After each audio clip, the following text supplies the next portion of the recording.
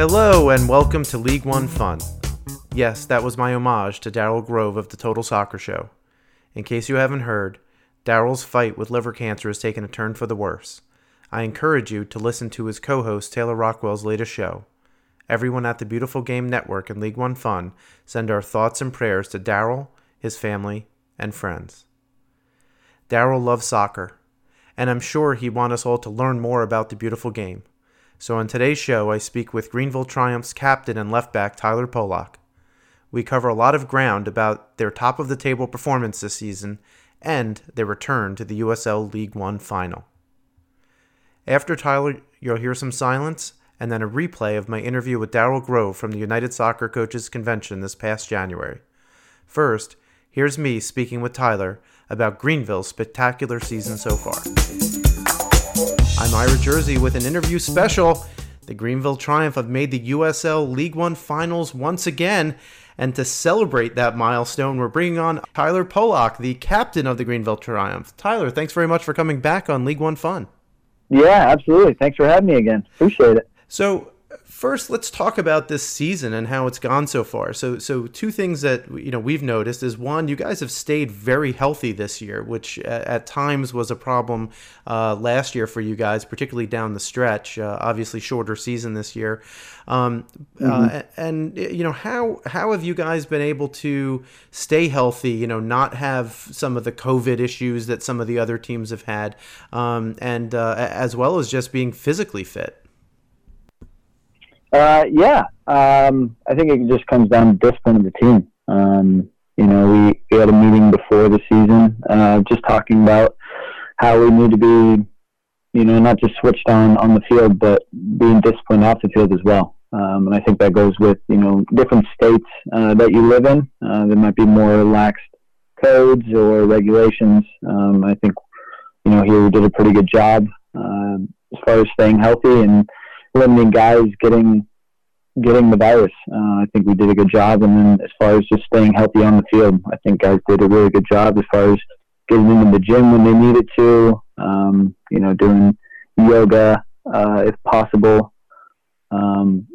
Just staying disciplined and doing your best to stay healthy. And I think we've done a great job. And we have good depth this year as well. So that's helped as well.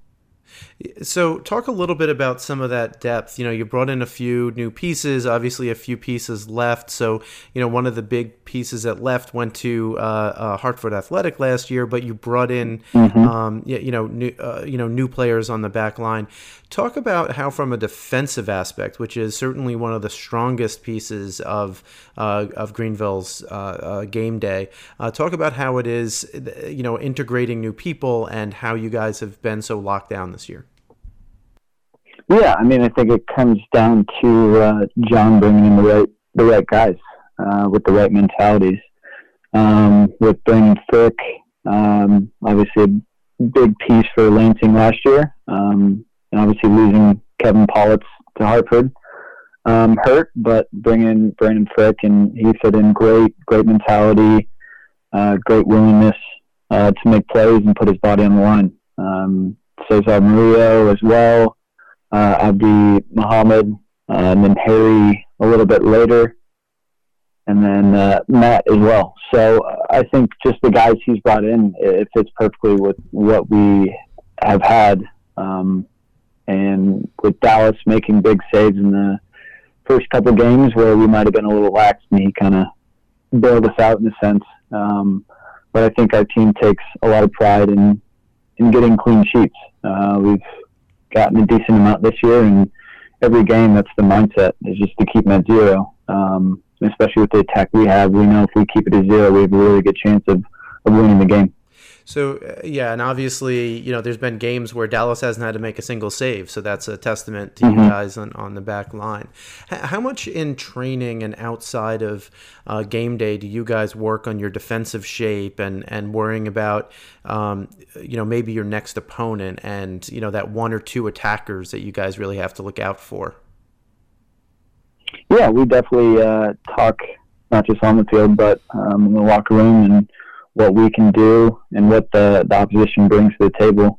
Doing film and scout, just as the back line has been pretty pretty new to us this year. We didn't do it as much last year, but we've been doing more this year with just the back line and just really nitpicking little things where we could work on, where it's not a big deal, but I think it's something where we look at it and we nitpick little things and we try to perfect it as best as we can. So let's go back just a second. We talked about health and one of the odder things this season, obviously, with the coronavirus crisis going on, has been some of the travel and the travel restrictions. So, can you talk to us a little bit about what some of that travel's been like? You guys just took a trip out to Tucson. You took just about everybody. I mean, it was I was a little bit surprised. And one of the things I'm going to ask Coach Harkes about is the decision to bring everyone instead of leaving a few guys maybe back home on that trip. But talk about what the travel's been like this year compared to last year doing the similar trips. Yeah, I mean, we're a little bit more cautious. Obviously, we haven't had to do too much air travel, which has been a positive for us. But just being cautious on those flights, staying diligent, wearing your masks, and kind of trying to limit yourself with other interactions. But I think it's probably been the hardest thing for people, especially when they go to cities or states where family might be going to the game and visiting, and you got to kind of limit your contact with them, just so you can keep it within our bubble, our 40-person bubble. So I think it's really been the hardest thing for guys, is just as far as seeing family out there, and then food-wise, it's all kind of catered in, prepped. Everybody has their own little kind of lunch or dinner for themselves. It's not a buffet or anything like that. But everything else has been somewhat normal in that aspect, which is pretty crazy. So you're the captain of the team. That probably a pretty big honor to be named the captain. What is unique about being the captain on a team like Greenville, where you have some pretty big personalities on the team for sure? So what kinds of things do you have to do as captain of this team, and just keeping the guys focused on obviously wanting to win that final that you guys have already made? Yeah, I mean, we have a lot of returning guys from last year, so I think we all have that kind of bitter edge to us that we lost in the final, and we really want to win it this year. So I think guys are really focused, and honestly, I don't have to do much. I also have Aaron Walker as a co-captain as well, so we kind of divvy up the load a little bit as far as communicating to the guys, making sure everybody's good mentally, especially right now, like you said, in this kind of pandemic, making sure everybody's good. But honestly, these guys come into work every day and put that work in. So it makes my job really easy as far as being a captain. I think for me, it's more of leading by action, and hopefully they follow suit, and they have been doing it all season. So let's talk a little bit about your personal gameplay. So one of the things that I've often wondered, and you as an outside back who gets up into the attack frequently, as well as obviously comes back and man marks and defends your space depending on what you're asked to do in that particular situation.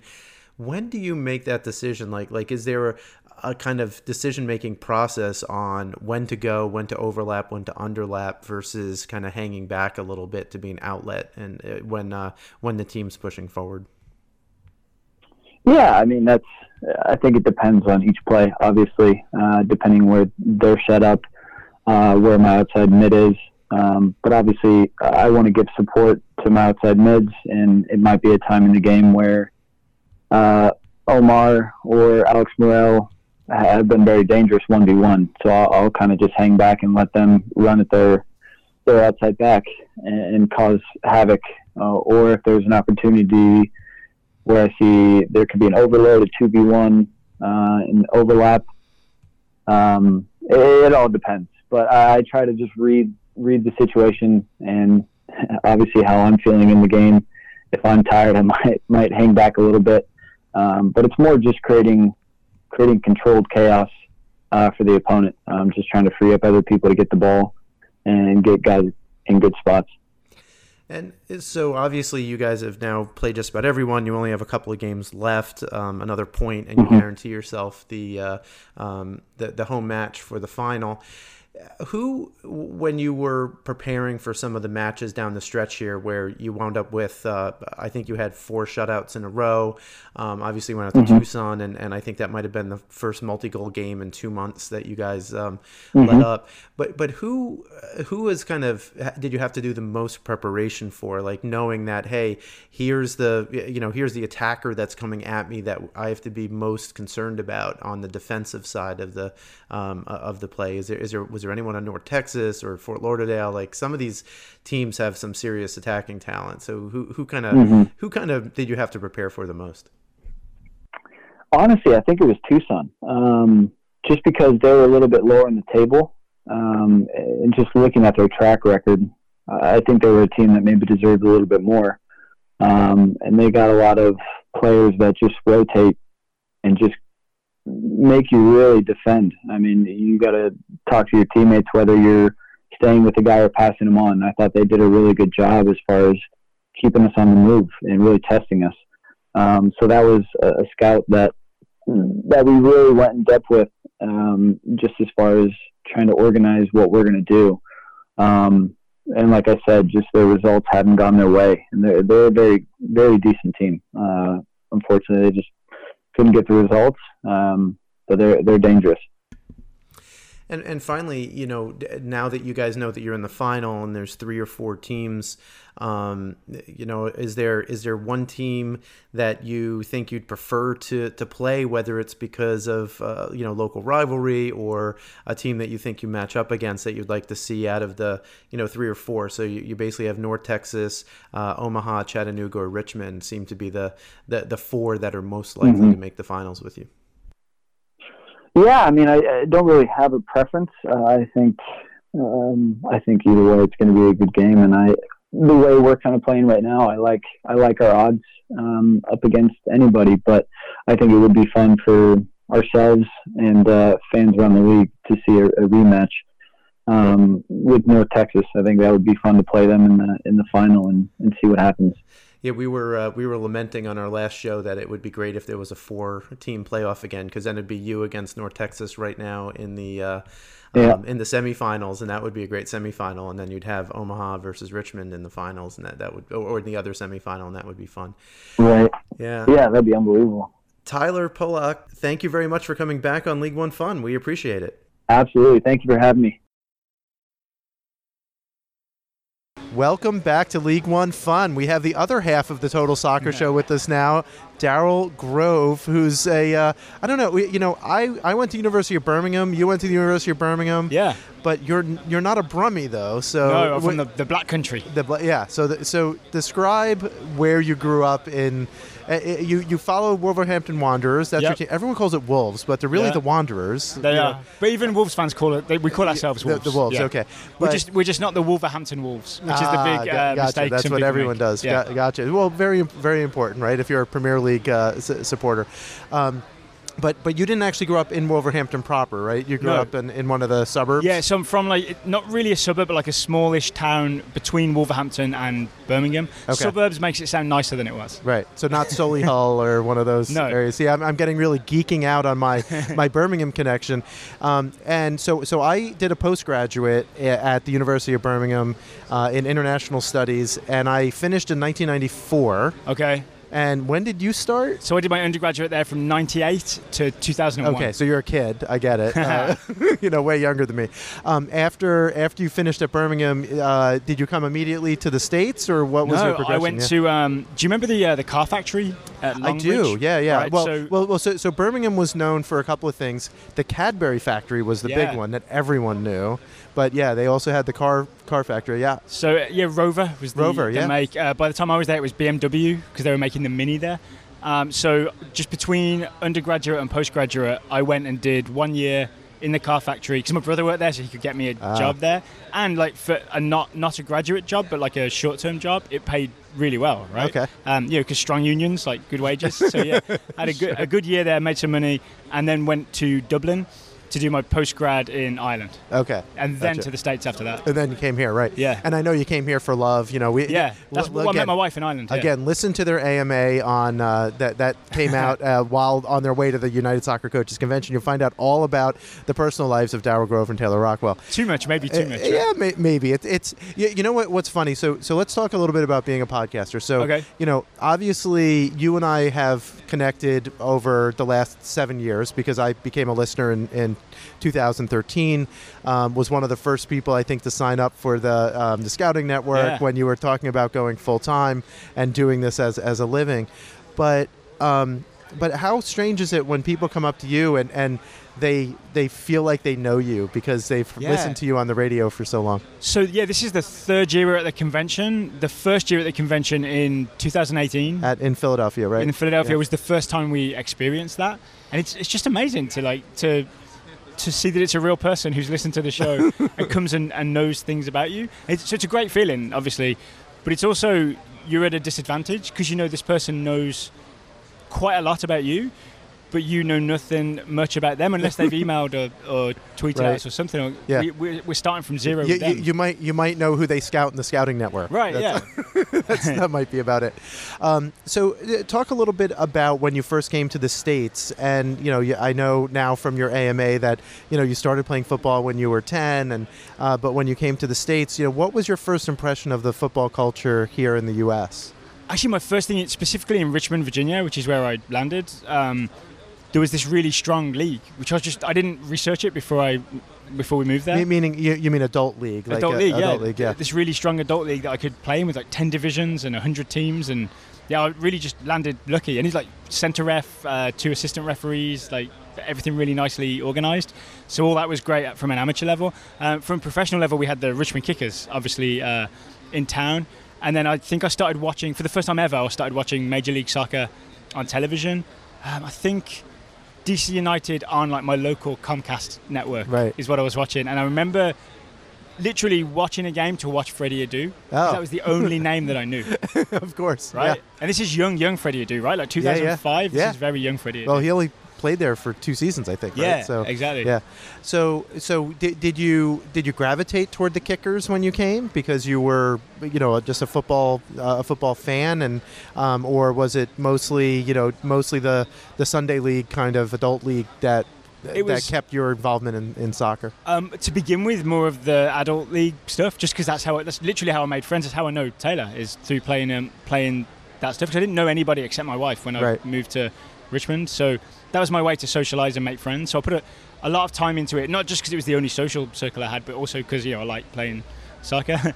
And then a lot of those guys would also go to Kickers games, right? So it would be like an extension of that would be to go and gotcha. So that got you into Kickers games. So what was your impression when you first walked into City Stadium? You watched the Kickers play. You watched, you know, Coach Crenshaw, you know, coaching the team. Lee Calishaw. Lee Calishaw. How did that? How was that different than when you?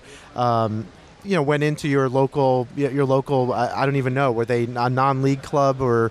Where I'm from. Where you're from. We have a Halesome in town, who are in the 7th or 8th tier of English football. They get about 600 fans per game. Yeah. So was it significantly different from the few times you may have gone to them instead of Wolverhampton, or? Yeah. I mean, the Kickers are definitely better than Halesome in town. They would beat them comfortably. That's interesting to hear. Yeah. But what was your impression of the supporters culture when you first arrived and first went to your first Kickers game versus, you know, maybe now doing Richmond Kickers Weekly for your podcast? Actually, the big thing that's changed is the River City Red Army.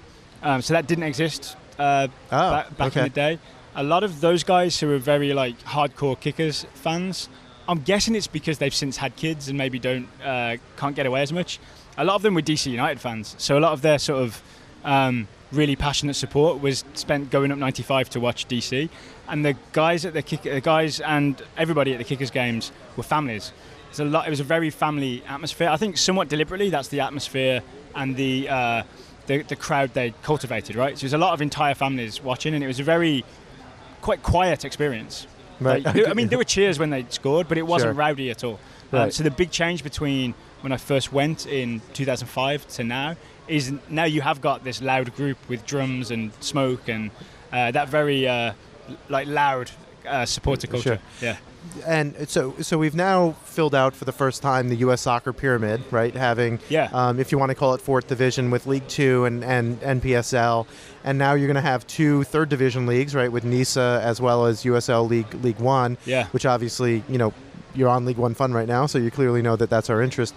Do you think that progression and that filling out of the pyramid is, what kind of effect do you think that that's going to have going forward on football culture in the U.S.? So there's a really basic thing where I think more teams is better, right? Always more teams is better, because there's towns that didn't have teams that now have teams, and people can go and watch professional soccer or semi-professional soccer or at least competitive soccer in their city, right? The thing that worries me a little bit is I don't know what you call it, the sideways filling out. And the idea of like League One, only had 10 teams last year. Right. It's going to have, 12? 12 this year, that's right. In 2020.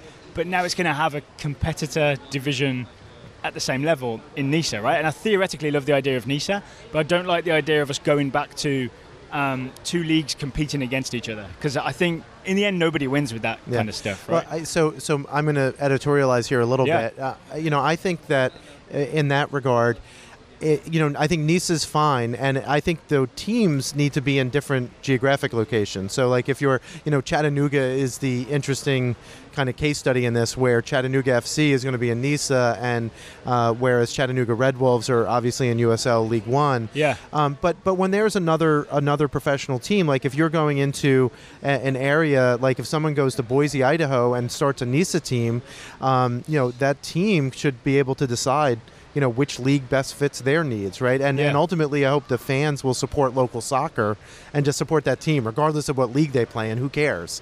That's my personal opinion. So I'm not, I'm not for or against NISA. I'm not for or against League One. It's more, support your local team and let the ownership and the coaches figure out where best they should compete. But what if you're in Chattanooga and someone says support your local team? What do you do? Well, so this is an issue, and we can, we need to talk about that, because, it seems like Chattanooga FC probably had every opportunity to play in League One, but for whatever reason, they didn't want to, right? Yeah. So therefore, League One, when they found an owner willing to put a team in Chattanooga, they said yes. And I think they knew it was a viable market. So I think that that's something that hopefully we'll be able to avoid in the future. But then again, there was going to be a competing team in NISA that was going to be in Philadelphia. And the Philadelphia obviously have the Union that have, their own soccer-specific stadium. Of course, the stadium's not downtown. The stadium's in Chester. It's 20 miles away. But nonetheless, it's they have a very vibrant fan base there. Yeah. So, and a nice view of the river. Yeah, a very nice view of the river. So. So Richmond Kickers Weekly, thanks for having me on the show a couple of times. Yeah, happy to do that again as well. What did you think about the level of play, and what are your hopes for the Kickers this season? So it was weird, like watching the Kickers last year. There was some very nice passing, but it didn't penetrate enough, I think, is the very basic analysis of what the Kickers were doing last year. And from what we've heard from the new coach, Darren Sawatzki, it's going to be a bit more whatever it takes to win, right? So there's not like a commitment to a philosophy and a style, and that's just what we're committed to, and we just do that until we get good enough at doing that to win games. It sounds like it'll be more like, all right, if this game needs us to go direct and have a big man knock it down for someone to run onto, then that's what we do. Right. So I'm kind of excited in a weird way, because the Kickers haven't had a winning season in a good long while, right? It's been at least 3 years, maybe more. Yeah, it's been 3 or 4, yeah. 3 or 4 years, yeah. I'm excited to see if new coach Sawatzki does what he promises, and the Kickers are just competitive no matter what. Right. That'll be an interesting experience, because it's been so long. It'll be interesting to see how Darren operates, because I think, obviously at FC Tucson, maybe there were some frustrations with when he was loaned down players from Phoenix Rising and said, you have to play these guys, when he's like, well, I only get these guys for one training session before we play, right? So it'll be interesting to see how he as a coach develops, having built a roster around what he wants to do, and has those same players week after week, instead of people rotating in and out of his roster without knowing. So the record at Tucson wasn't good, obviously. I think what you just talked about, the up and down with Phoenix, is probably the reason. I know that was a frustration. But I've just heard, because he was with Seattle's academy, Seattle's under 23s, I think, at some point. That's right, yeah. And just he helped Jordan Morris, right? He was Jordan Morris's coach for a little while. So I've just heard good things about Coach Sawatsky from people who are out there. So I'm excited just based on what I've heard. Well, that's great. So so you're covering EPL right now, but pretty soon you'll be back into covering Major League Soccer and as well as the rest of the soccer pyramid in the U.S. If people want to get in touch with you guys, what's the best way to do that? Probably Twitter's a good place. Just at Total Soccer Show. You can always go to our website totalsoccershow.com. There's a contact form on there to send us an email. I guess the thing we want everyone to do is listen, right? So you find us wherever you get your podcast, search for Total Soccer Show, and we'll be there. Not only the Total Soccer Show, though, you have another show that, I use. I'm going to re-listen to, actually, before the League One season starts, because Soccer 101 also has How to Watch a Game for Tactics. And that's a great episode that I'm going to re-listen to remind myself, how I should do it. So how did I know another tangent, and I was about to finish our conversation, but how did you come up with the idea, you and Taylor, for Soccer 101? So it mostly came from, we get listener questions about some of these things, like what is a Panenka, right? And we'd answer the listener question, and then a year later, we'd get the same question. And we couldn't just say, hey, go back and listen to this episode from a year ago. Sometimes we didn't even know where that episode was. So we kind of thought, instead of... Because a lot of what we do is timely, right? Like a review of a game that just happened, but some stuff is timeless. So we sort of thought, let's get all the timeless content and have it as one show, right? And then hopefully it becomes a resource where if you want the answers to certain questions, they should eventually all be in this feed. I have to say, I was very disappointed when you didn't resurrect your answer to my question about Johan Cruyff's legacy, and you redid the whole show. Oh, I'm sorry. Well, hopefully we expanded it more, right? I'm kidding. Yeah, it's 100%. Hey, Daryl Grove from the Total Soccer Show and Soccer 101. Thanks very much for being on League One Fun. Ira Jersey from League One Fun. Thank you for having me.